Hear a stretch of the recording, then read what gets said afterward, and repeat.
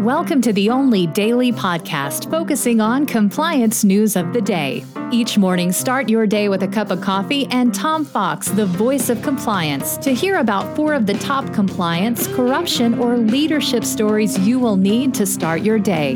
The Daily Compliance News is a production of the Compliance Podcast Network.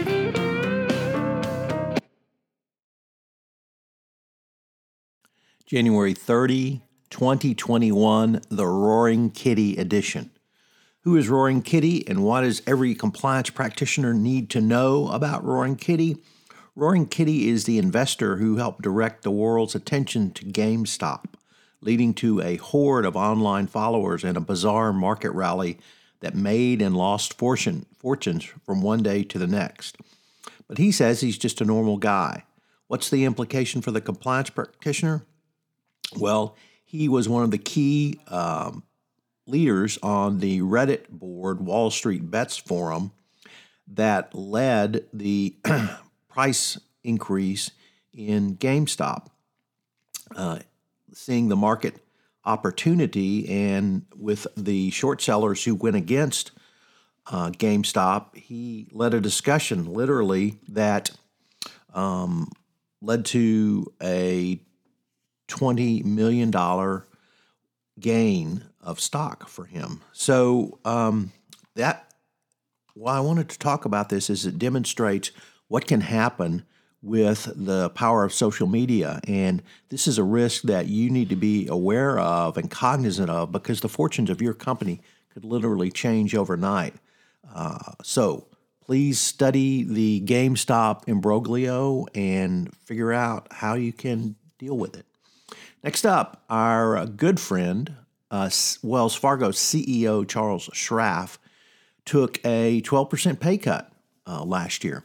He went down from $23 million to $20.3 million. Unlike the General Electric CEO, who had a $47 million bonus in the worst economic year since the Great Depression, he only took a 12% pay cut.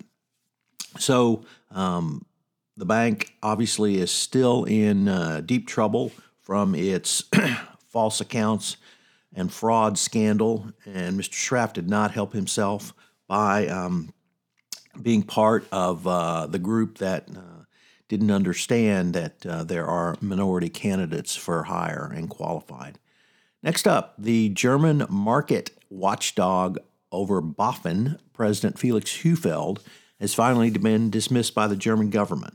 If you've been following the Wirecard saga, the podcast series where Mikhail Ryder, Gordon, and myself are looking at the Wirecard struggle, or the Wirecard financial disaster, I should say, you'll know that BaFin was just unbelievably negligent in their oversight of Wirecard. Not only did they protect Wirecard from short sellers, they had criminal charges filed against newspaper reporters who were investigating Wirecard, and they said their duty was to protect Wirecard. They were investing in Wirecard, and they were doing insider trading on Wirecard. So frankly, no reason for him not to be fired. And finally, the OFAC has ended its probe of H.B. Fuller without a penalty. The company had self-disclosed possible sanctions, or rather trading with Iran, which could have led to possible sanctions. And the Treasury Department investigated this and said that while the resale could be a violation of U.S. law, the company would not sustain a monetary penalty. So once again, showing that self-disclosure can be a powerful tool for companies who use it properly. The Daily Compliance News is a production of the Compliance Podcast Network and a proud member of C-Suite Radio. Thanks so much for listening. I hope you'll join me again tomorrow.